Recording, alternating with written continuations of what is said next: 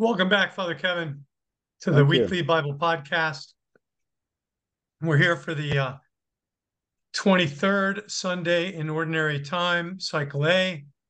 And we start off with one of the major prophets.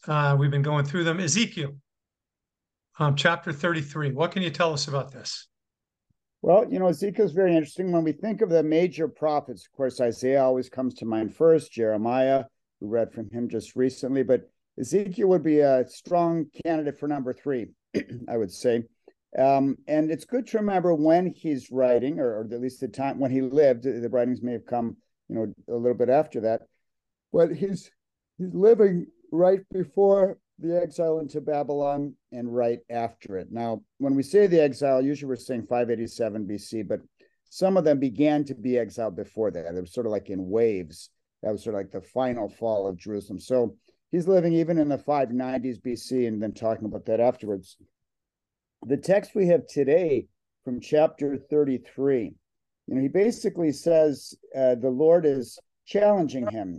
Last Sunday we had Jeremiah saying, I don't want to talk anymore. I don't want to suffer, but I can't hold it in. It is burning inside of me. Ezekiel is a similar but slightly different take.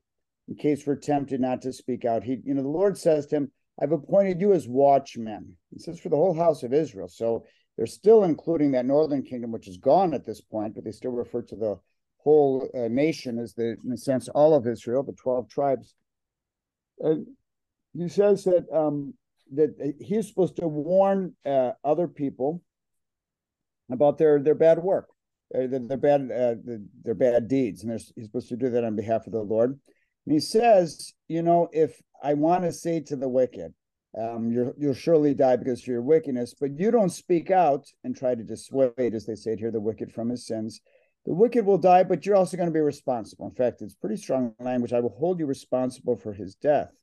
And of course, then there's another option that he says you could speak out and still he could refuse to listen. And then, of course, he'll have the consequences, but you'll save yourself. So in other words, he's essentially saying the prophet is called to fulfill his mission, whether or not he sees results, whether or not people listen to him. And of course, the application for us is somewhat similar to last Sunday, that we, through our baptism and confirmation, are also prophets. We share in the role of prophecy of Jesus Christ. So a beautiful reading that we have from Jeremiah, and of course, an exhortation to us as well. Yep. So we get more or less the same message from last week, Jeremiah, and this week, Ezekiel, right? Similarities, yes. That applies to us. Okay. So Psalm 95, right? This is, isn't this the introductory psalm in the office? Right. Yeah, I especially like this Psalm 95, because the church gives us a possibility of 4 psalms that are called invitations to prayer, or they use the sort of unwieldy word in English, the invitatory. And this is the most common of the 4, the most used one of the 4, if you will. And it's speaking, looking backwards of when the Jewish people had left slavery in Egypt. They're spending those 40 years in the desert, and they keep on not trusting the Lord. So it's interesting that it says in that first stanza, let us acclaim the rock of our salvation. Well, it's also probably remembering a little bit the rock that had to be struck in order for water to come out, that Moses had to strike for them to drink. But, it's encouraging the people. Probably at this point, the temple is already built, right? So, we would assume that it's after the time of David. Come, let us bow down and worship. Let us kneel before the Lord who made us. For he is our God. We are the people, he shepherds and flock he guides. Maybe the temple hasn't been built yet, but it's certainly possible. They're already saying, let us come into his presence with thanksgiving. Let us joyfully sing psalms to him. So there's already, a corpus of psalms, if you will.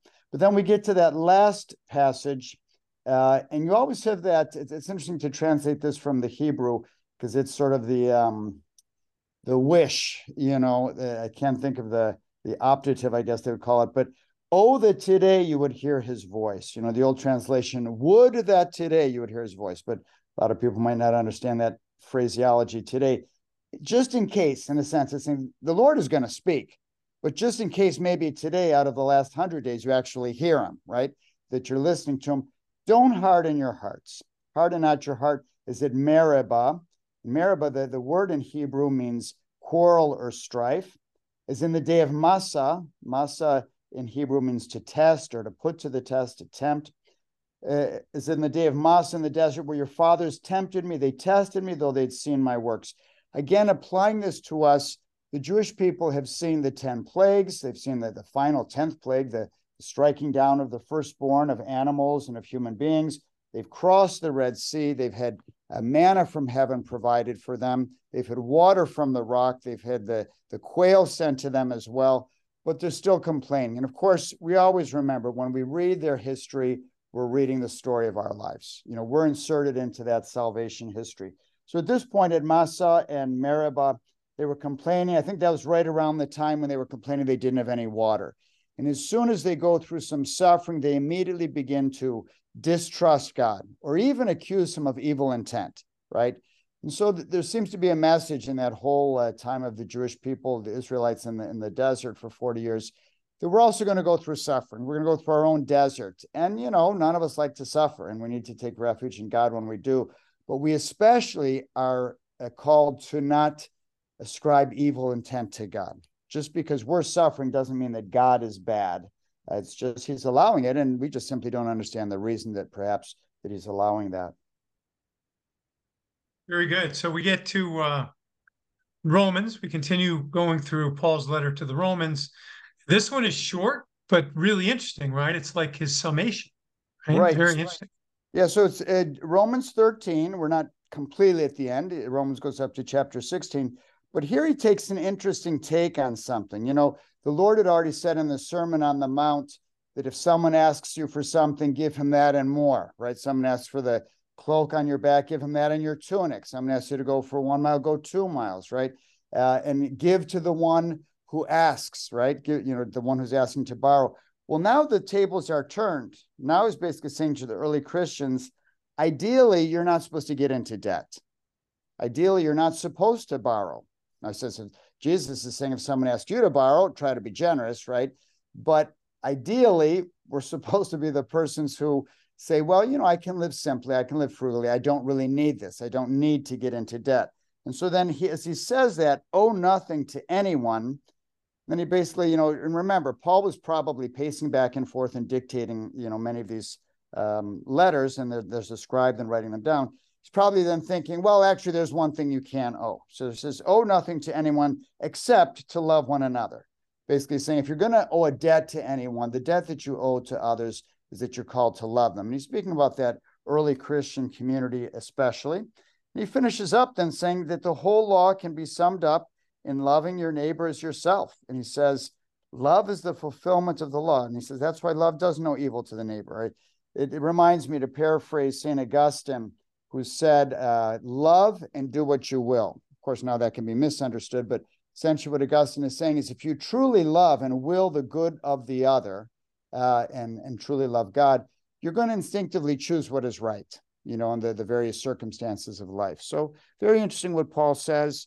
Of course, in our modern society where we have our credit cards and our car loans and our house loans, it may be hard to literally live this out, but certainly the spirit behind it is, you know, as much as possible, try not to get into debt. You know, you see people that slide into all kinds of evils when they get into debt, right? That they then open themselves up to other things that are not going to be good. So Paul's just saying it's a good idea not to get into debt. Please try not to. But if you do want to think of owing anything, you owe love to your neighbor. Interesting take on it. It is. I agree. I agree. I'm going to see if I can't get rid of my mortgage. So Right. we come to a really interesting gospel reading, though. In my mind, one of the most interesting. All these sayings are incredible. 2 or 3 together, it shall be granted in my name. There I am. So tell us about these sayings of our Lord in the 18th chapter of Matthew. Right. So we're still in the gospel year of Matthew. And remember, chapters 16 to 18 are especially looking at how do people live together in a community, not necessarily all living in the same building, but in this extended Christian community, the assembly, the early church. And so remember, this is coming from a Jewish context. In a Jewish context, you weren't supposed to listen to just one person who made an accusation. In Deuteronomy, it says you need to have, I think it's Deuteronomy chapter 19, you have to have at least two witnesses, 3 is better, right? Basically it's saying 2 or 3. And so here, with that backdrop, with that understanding culturally as part of their belief system, their way of living, the Lord then says to all of them, if your brother sins against you, so it's talking about the community, first go talk to him privately. Go tell him his fault between you and him alone. And ideally, if he's mature and you're mature, then that's it. That's enough. Now, it takes an incredible maturity to accept that someone is going to come and tell us a defect, perceived or real. And it also takes a lot of maturity to do it in the right way. So it can be very easy for us to attack. It can also be easy for us to be very defensive. So the Lord knows it's not always going to work. But that is the first best approach. Every once in a while, when I'll hear someone, they've got a problem, and they immediately want to go to the person at the top. And whenever it happens to me in my own parish, I always say, well, did you speak to so-and-so? There's actually two other levels that you should explore. Did you speak to the individual first, right? So it really comes back to that first. Now he says, if he listens to you, you've won over your brother. If he doesn't, take along one or two others with you. And then he's quoting again from Deuteronomy, so that every fact may be established on the testimony of 2 to 3 witnesses. So, and it especially we see that these days, whenever I have to deliver bad news to someone, especially if it's someone that, I'm in some way supervising, I almost always will say, I need a witness, because it's interesting when there's a conversation. It's very fascinating how two people can recall it in two very different ways, what one said or what the other said. And of course, for that reason, they sometimes even have recordings, to make sure that there can be no ambiguity, no misunderstanding.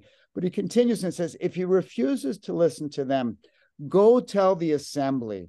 Of course, the translation is church, but literally the word would be ecclesia, the assembly. It's going back to the understanding in Hebrew of kahal, the assembly being those who have been convoked, those who have been called together. If he refuses to listen even to the church, then treat him as you would a Gentile or a tax collector. Now, that's interesting for two reasons. Because in the early church, if we look at the Jewish people first, they would avoid Gentiles or tax collectors. And yet the Lord ate with tax collectors, right? He went into their homes and ate with sinners. So it's an interesting thing. It almost seems to be saying, in my opinion, that when someone is just a sinner without the knowledge, like we can't say that they should know better, we should be showing them mercy and forgiveness. The Lord eating with the woman, the woman who was had perceived to be a prostitute, right? Who washes his feet, right? At least that's what Simon says of her. But there seems to be a slightly different criteria when it's a brother or sister in the community who ought to know better. Once they have ruptured that the vocation that the community has to be salt for the earth, to be light for the world, it talks a little bit about almost avoiding that person. In the early church, they had the concept of excommunicating someone, but the word originally was excommunicatus et vitandus, which means excommunicated and to be avoided, or should be avoided, right? Very different from the way we think today. The church at different moments in history has thought maybe it better to exercise authority more in that way. Certainly, we don't see too many people getting excommunicated in any formal way these days. There's certain things the church says that you just automatically bring down an excommunication upon yourself if you do, like procuring an abortion or helping in any way or performing an abortion. Would be one obvious example. But he goes on then and says, after he finishes that, saying that, there's a certain identifiable community. And when someone has ruptured that, there are consequences when he doesn't listen to the authority of the church. Now, talking to all the apostles, he reiterates some of the things that he said 2 chapters earlier to Peter. And so he says, now to the college, as we call it, the college of the bishops is the group of the apostles, the college of the apostles. I say to you, whatever you bind on earth shall be bound in heaven, and whatever you loose on earth shall be loosed in heaven. Almost word for word the same, what he said individually to Peter. And that's why we have the understanding in Peter, certain authority, the successor of Peter, the Holy Father, is a certain authority on his own. He can exercise in an autonomous way. But then there's also gatherings of bishops. Most often we call them a council.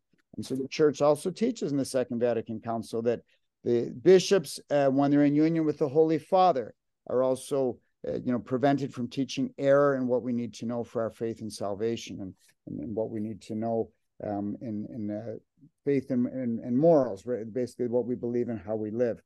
And then he shifts again.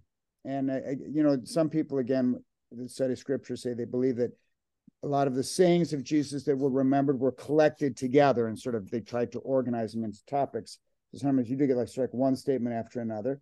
He now says, Amen, I say to you, if two of you on earth agree about anything for which to pray, it shall be granted to them by my heavenly Father. Basically emphasizing the importance of communitarian prayer. And when I hear anyone say, well, I can pray anywhere, like, sure, do you?